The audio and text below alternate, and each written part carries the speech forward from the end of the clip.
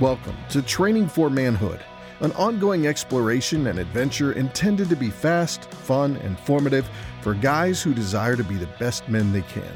Young or old, there are always areas for improvement, growth, and maturity. We hope you'll pay attention and put into practice the useful advice you hear on this podcast. But remember, the goal isn't just to listen, but to do what you learn. Welcome to Training for Manhood. All right, guys, welcome back to Training for Manhood. Week 2 of Point Man by Steve Farrar, How a Man Can Lead His Family. Fantastic book. We did chapters 1 and 2 last week, pulled a little bit of an audible, moved chapter 3 into this week. So we've got 3, 4, and 5 that we're looking at covering. Chapter 3 says, Real Men Don't. That's the title of the chapter. And he says this, he says, real men don't commit adultery. So you kind of see where we're going on this one. So what do you guys think? Well, it's pretty straightforward. Yeah. and we talked about the criticality of your role as a point man in the family. And we're following up with a real man treasures his marriage because the most valuable thing to protect the family is that marriage covenant. Amen. So you've got to rule out the enemy's first attack, separating you and your wife. Yeah. And this is the first step, is you're committed to her. You've made a covenant with her, which is a promise of future love. So there's no back door. Yep. He goes into this. I knew where he was going when I read it, but he really harps on this concept, the difference between adultery and an affair. Mm-hmm. Yeah. And it's good, right? Just language is important. Words are important. Our culture, right, has taken the concept of adultery, the concept of, right, having a sexual relationship with somebody outside your marriage, turned it into something nice. It sounds like an affair, and really has lessened the consequences for it. The divorce law itself, yes, right, has lessened the consequences for it because now you can commit adultery, you can still have a no-fault divorce, and you can walk away from it, right? And there are no consequences for your particular action. And what Farrar will tell you is that's actually not true. There are consequences for your actions, and the consequences will be felt not only in your marriage, right, because you'll destroy your marriage, but it'll be felt by your kids as well. Yes. Because you're going to destroy the lives of your children. And so he is going to help you kind of see and hopefully avoid that particular pitfall, right? So if adultery is down the road for you, Chapter 3 is a great book to kind of help you steer around that. And he's going to just talk about, what does it look like? He talks about Proverbs, right? The seduction, of a man by sin is like an ox going to the slaughter, right? It's like if you're walking down this particular path, he's going to help you try to avoid it by making some decisions that turn you away from the lure of something outside your marriage and turn you back to the things that you're committed to. Yeah, I just highlighted in the book. He quotes a definition by Dennis Rainey of what an affair is, because that language, to your point, Dan, has become so commonplace and non-offensive, really. And he says that, according to Dennis Rainey, an affair is an escape from reality or a search for meaning outside of the marriage. And then he proceeds that definition by just flat out saying that adultery or an affair is treason. And I thought, man, I just read that and was just struck by. I mean, like, you want to talk about heinous crimes. Yep. I mean, if you have any sort of pride in your nation or anything, you think of like treason as one of the greatest things that you could possibly punishable by death, do, right? Like that, yeah. And greatest, when I say greatest, not good, but just that, greatest in the negative. Yeah, just that thought of man, this is what I've done, because what I've done is I've broken not just a commitment but a covenant between God first, yes, but also my wife, and I've done that by going completely the other direction and actually siding for the other team. Yep. And I thought, man, that's powerful. It's hurtful, and it really brings to light like the significance of what our culture has tried to, make not a big deal. Yep. Yeah, it's so easy to get divorced these days, and I'm almost wondering in the church if we do a disservice. We have programs to teach people how to be married. How much better would marriage coaching be if you took a man who's been through a horrendous divorce and he explained what that treason felt like? Yeah. He explained the damage that was done. And we brought in the kids 10 years later, and they explained how that rippled. I mean, unfortunately, we follow the world. We don't fight the world. The world elevates sexual fulfillment as the ultimate value. So why are we surprised that, quote, affairs are now normalized? Yeah. Because if you're not sexually fulfilled according to the world, well, then you don't have the right person. So now you're starting to compare on the world standard versus executing on the commitment you've given God and the covenant you made. Yep. And, the simplest quotes are the best. Comparison is the thief of joy. If you are looking at everybody else's wife and life online, you will not find any solace in your own. Yep. You were never supposed to compare it there anyways. She wasn't there for your sexual fulfillment. She was there to be your helper. Yep. It's interesting. I mean, I'm glad you brought that up. The couple that did our premarital counseling, Trish and I just went down and spent a couple days with our spiritual parents, the Currans, and they had previously been divorced. Got married after they had been. Both of them had been divorced. Had 2 little girls. The 2 little girls went to church and drugged their parents one day, and Bruce and Chris got saved.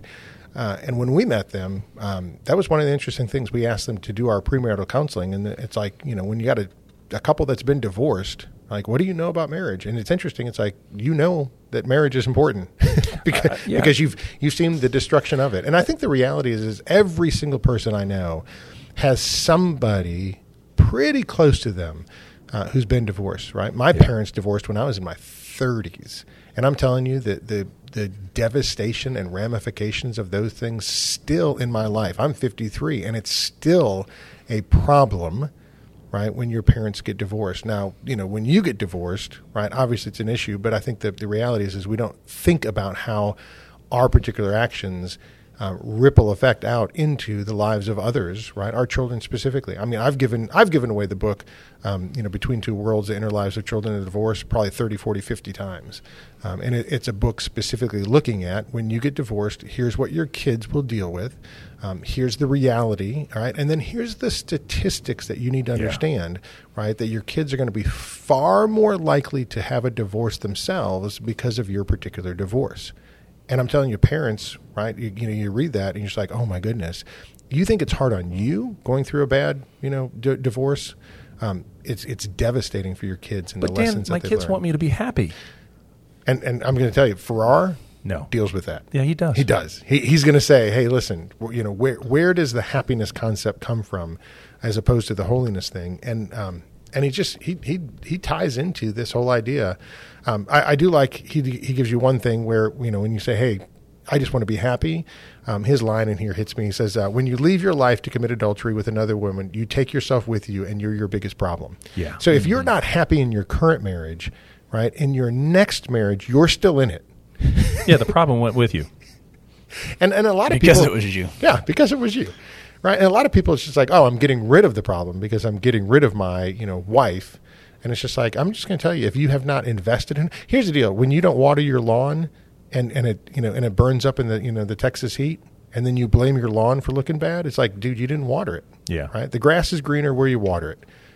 The relationship is growing where you've invested in it. And so if you don't have a good marriage and you don't have a good relationship, part of the problem might be that you have not put the time, energy, and effort into taking care of it.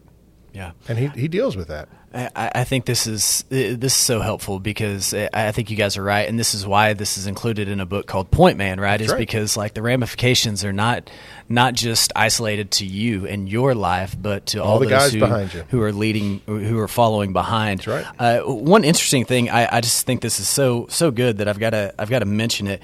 Is he says in here that he's talking about King David, and he says, "Have you ever noticed how many men in the Bible failed in the second half of life?" Amen.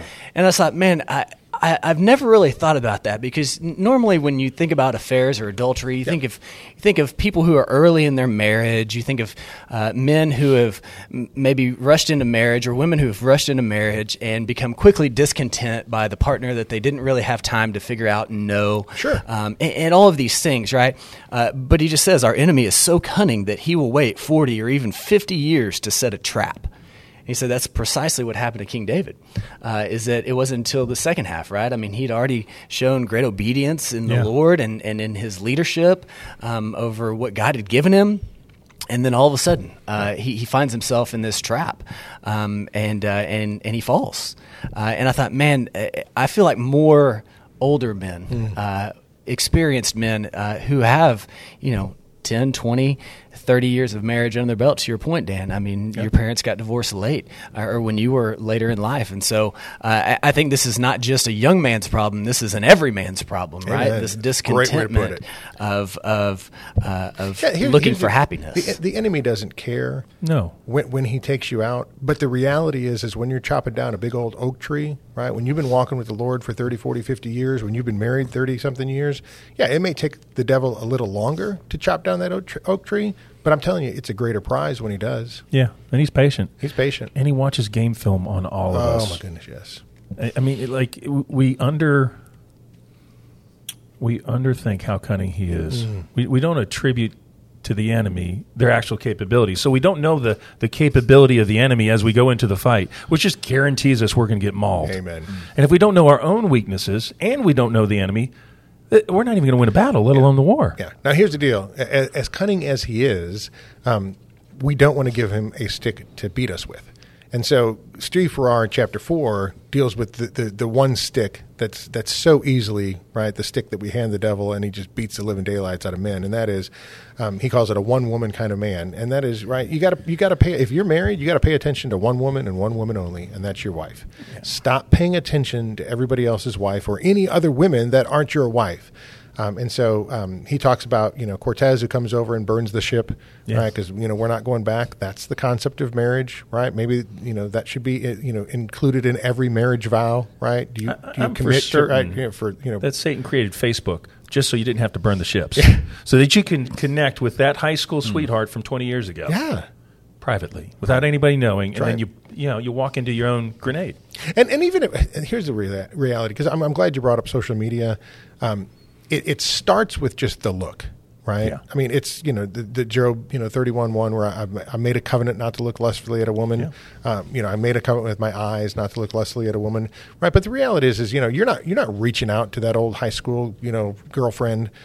You're seeing her on Facebook, right? You're watching her on social media. You're seeing other women on Instagram, whatever it is.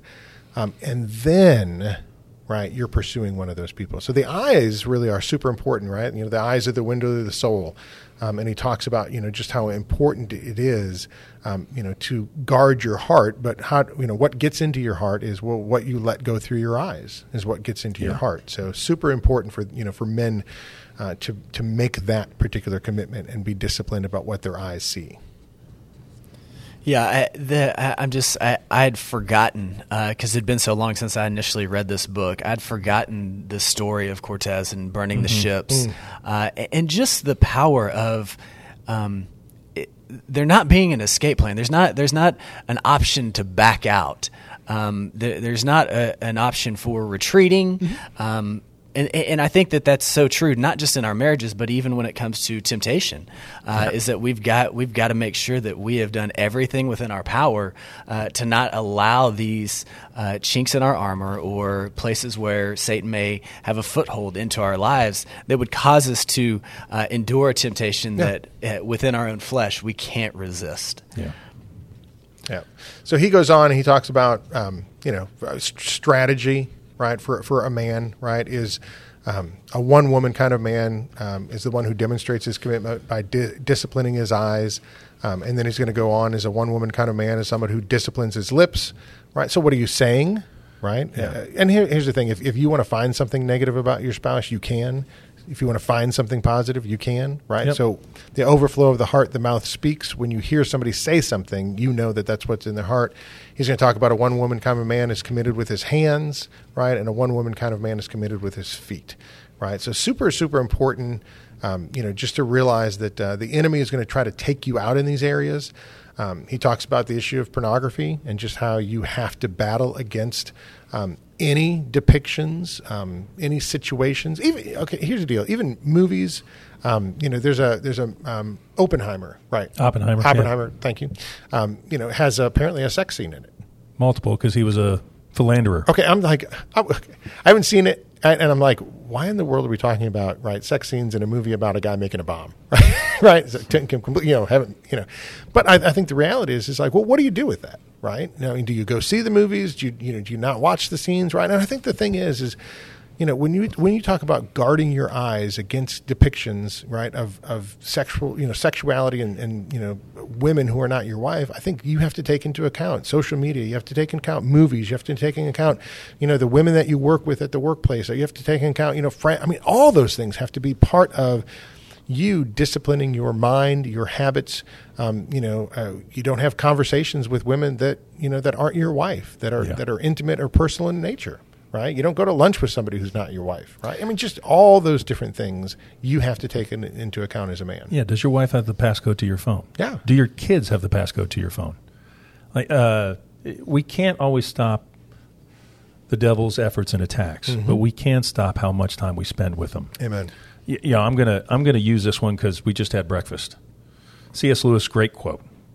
He that but looketh on a plate of ham and eggs to lust after it has already committed breakfast in his heart. That's so good. Like we won't always be able to choose what bird flies over us, but we don't have to let them make a nest in our hair. Amen. But it comes from that disposition that, hey, I know I'm going to be attacked. And I know it's coming from all angles, so I need to be prepared at all times with my eyes, my feet, my mind, what I say, what I do. I'm on guard. Yeah. Steve, sorry. As the Marines, unfortunately, we're going to reference the Marines. He references them in here to say, Semper Fidelis, always faithful. Always faithful. Yeah, one of the quotes he has in here that was so helpful for me, he said that temptation itself is not sin, but it's a call to battle. Mm-hmm.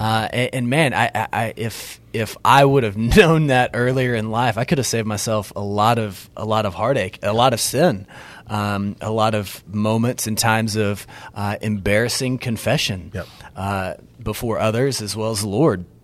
And then he goes on and he just starts giving some really practical ways of how we fight, how we wrestle and engage into this battle. My favorite is where he says, "You cannot pray and lust at the same time." Oh yeah, that's a good one. And I thought, man, that's true. If we would practice that more often, that when the temptation of lust hits us from all these different angles that you guys are talking about, if we would immediately run to prayer, that we can't do this two at the same time. We can't engage in communion with the Lord with the temptation of lust in our hearts. And that's what I'm always trying to tell boys and pretty much anybody is that, man, if you want to stop doing something, you better start doing something different. And so that's a huge part of what it gets into too. Practically speaking, temptation comes when we let our mind wander, when we're not engaged in something. He quotes W.M. Taylor. It says, "Temptation rarely comes in working hours. It is in their leisure time that men are either made or marred," which I love that concept. But that's the reality, right? When are you tempted? When you're engaged in something and working and committed to something, right? Temptation usually doesn't flare its ugly head when you've got to focus on something that's worthwhile. Yeah. Temptation comes when you're just sitting there and you're scrolling through the phone, or you're walking through a place that you shouldn't be, and that's a great reminder. Is all of these things are super important, which is why he talks about, right? One woman kind of man is committed with his hands, right, and with his feet. Where you go, what you watch, your social media, all those things are super, super important. So chapter 4 is a really good chapter. Anything else on that one? No, it kind of leads into how do we prevent those attacks in chapter 5. Yeah, I'll just say one quick thing that I think has to be said, and this will actually, I think, lead us into chapter 5. One of the things when he's talking about adultery, he says, "The lure of adultery is that another woman will truly meet your needs." That's right. And what makes adultery a lie is that no other woman on the face of this earth, no matter how alluring, interesting, or beautiful, has the capacity to fully meet the needs of another human being. Yep. That's why adultery is the ultimate hoax. It promises what it cannot deliver. And I thought, man, that's so good. And that's not only an accusation against the lie of adultery, but it is a confirmation that people can't satisfy. Other sinners will not be able to satisfy you. That what you're looking for in this moment of another woman is only satisfied by God. Yeah. And so that's where he's going to lead us, I think, into chapter 5. Yeah, super important, right? No more money. That's right. Right? No more job, no more accomplishments, right? Not another woman. None of those things are going to fulfill the deepest desire of your heart, because you were made to be in a relationship with God, and God is eternal. Yeah. And so all the temporal things that you try to fill in and add up to something that is that vast and significant and majestic as God will always pale in comparison to God himself. And so if you're made to be in a relationship with God and you put something else in there and you try to fill that void, it's always going to fail. But it's so ridiculous that it fails. It's proximity. So what we're pursuing, we're getting closer to, and it's coming in better view and focus. Yeah. Well, we can get close to a woman, we can get closer to money or whatever, and that's going to be front in our eyes, right in front of us. We'll never finish getting closer to God, and he'll never look worse. He's always going to look. There's always more to get closer to, Yep. which then turns and reminds us, man, I am so pathetic to even be loved by him. The closer I'm getting to him, the more I realize how pathetic I am, and he still chooses to love. That's right. So now I can actually, I'm going to be filled in the pursuit of that versus the pursuit of something else. It's good. So he gets us into chapter 5 then, right? Mm-hmm. And that's where we're going to go, and that is if these things are not going to fulfill you, then what is? He calls the chapter anorexic men and their bulimic cousin. Maybe for some guys, right? You don't know anything about anorexia or bulimia, but the reality is anorexia is basically starving yourself from something. Mm-hmm. Bulimia is basically feasting on it and then getting rid of it and losing all the nutrients. And so the concept that he's giving you is, how do we really taste and see that the Lord is good? Mm-hmm. What does that look like? And when you do that, when you feast upon God and he feeds you, all right, and nourishes your soul, then everything else in a sense kind of pales in comparison. Yeah. And what does that look like? It starts with God reveals himself through his word. Right. Again, back to that idea that we have to start with the Word of God. Hey, listen, you can go to Colorado and take a walk through nature and get closer to God. And the reality is, yes, trust me, right? You can look up at the stars in the heavens and go, oh, my goodness, right? Yeah. Who is man? The God is mindful of him. Fantastic. But he has given us, right, a love letter, right? 66 of them stacked in one book. And he's like, you've got to spend some time in the Word of God. And so he says, problem number 1 is men don't know the Word of God. And then problem number 2 is men don't know how to apply it to their lives. Right, so we've got to spend time in the Word of God, and then we've got to say, okay, what does this mean to Dan Panetti? Yeah. Right, and how does this shape my life? And so, Howard Hendricks has a great quote in here. He says, "In the spiritual realm, the opposite of ignorance is not knowledge but obedience." So, if you're going to spend time in the Word of God, and God is going to instruct you, you have to carry it out. You have to be obedient, right? We're not just talking about, oh, you mean I need to know the Word of God. Okay, here's a bunch of verses. I'm going to memorize them, and that's going to get me closer to God. And the answer is, no. What I mean is, as you spend time in the Word of God and you get to know the nature of God, now you begin to realize, here's where my life doesn't line up to that, and God gives you the ability to make adjustments and changes so that you can get rid of the things that are holding you back, and you can pursue the things that are getting you closer to Him. Yeah. And you got to be obedient in that, and that's a big deal. If I never listened to my wife or never talked to her, it'd be hard for me to say I have a good relationship with Amen. her. Absolutely. And it's the same concept. All relationships are the same way. It's even more frustrating with the number of Bibles there are in the U.S. Like the average Bible or the average house probably has 4 Bibles.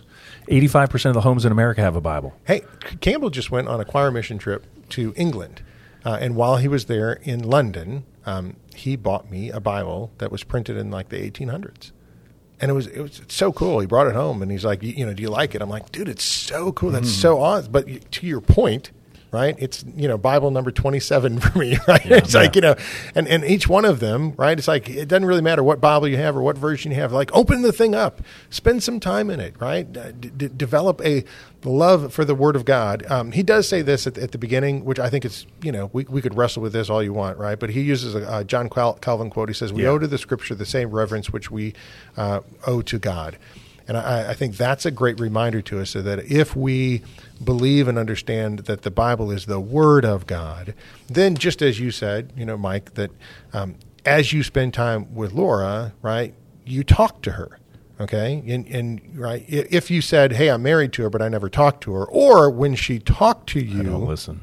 Yeah, that'd you be bad. didn't listen. Yeah, that's even worse, right? It'd be better not to spend time with her than to spend time with her, right, and not listen to her, right, or ignore her. Or hey, Mike, didn't I say this to you? And it's like, well, I don't really care, right? It's like, I'm sorry, I wasn't paying attention. What did you just say? What? Yeah, I'm watching TV, and so that's one of the things that I learned early on in my marriage was that when Trisha wanted to talk, I'm an easily distracted person.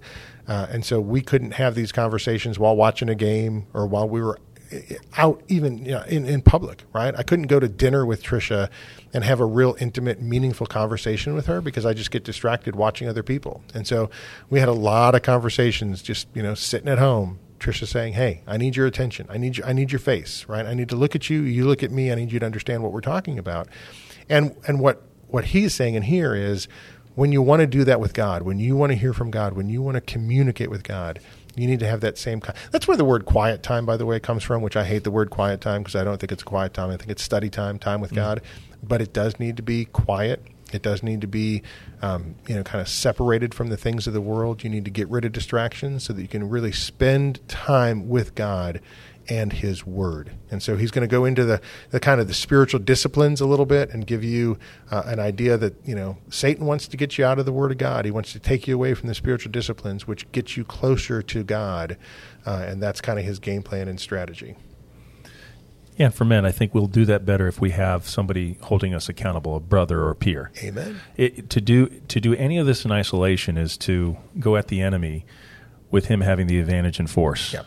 Like, you want to take a group of men with you to the fight. You want to go with the tribe. You don't want to go as a sole warrior because they'll pick you off and take you out without much effort. You go with a couple other men who know you enough to say, hey, how come I didn't see you at church? I'll tell a story about Reed real quick. So I've got 3 boys. Reed's the middle one.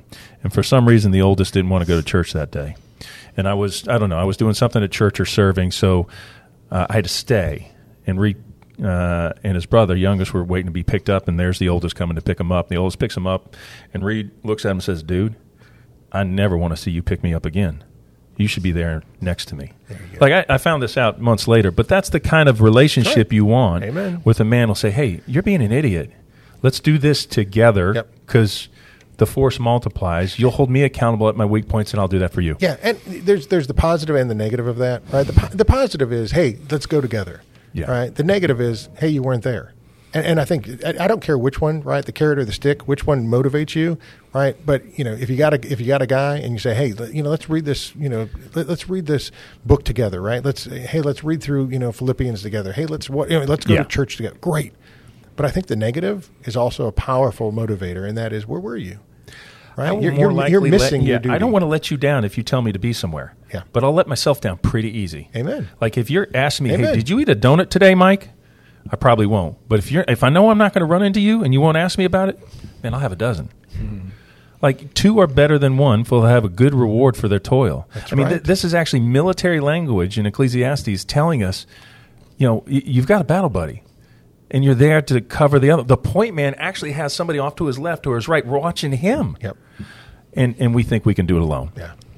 So he goes into this, just Psalm 1, talks about how you meditate, right, day and night on the Word of God. I think meditation, one of the lost spiritual gifts of just chewing on something, right? I'm not just reading the Word of God, but throughout the day, I'm kind of chewing on what I read. I'm kind of the cow out in the field who's just regurgitating it over and over and over and over again, and just thinking about it. Like, what does God mean when He says this? What does this mean to me? How do I put this into action? What is it?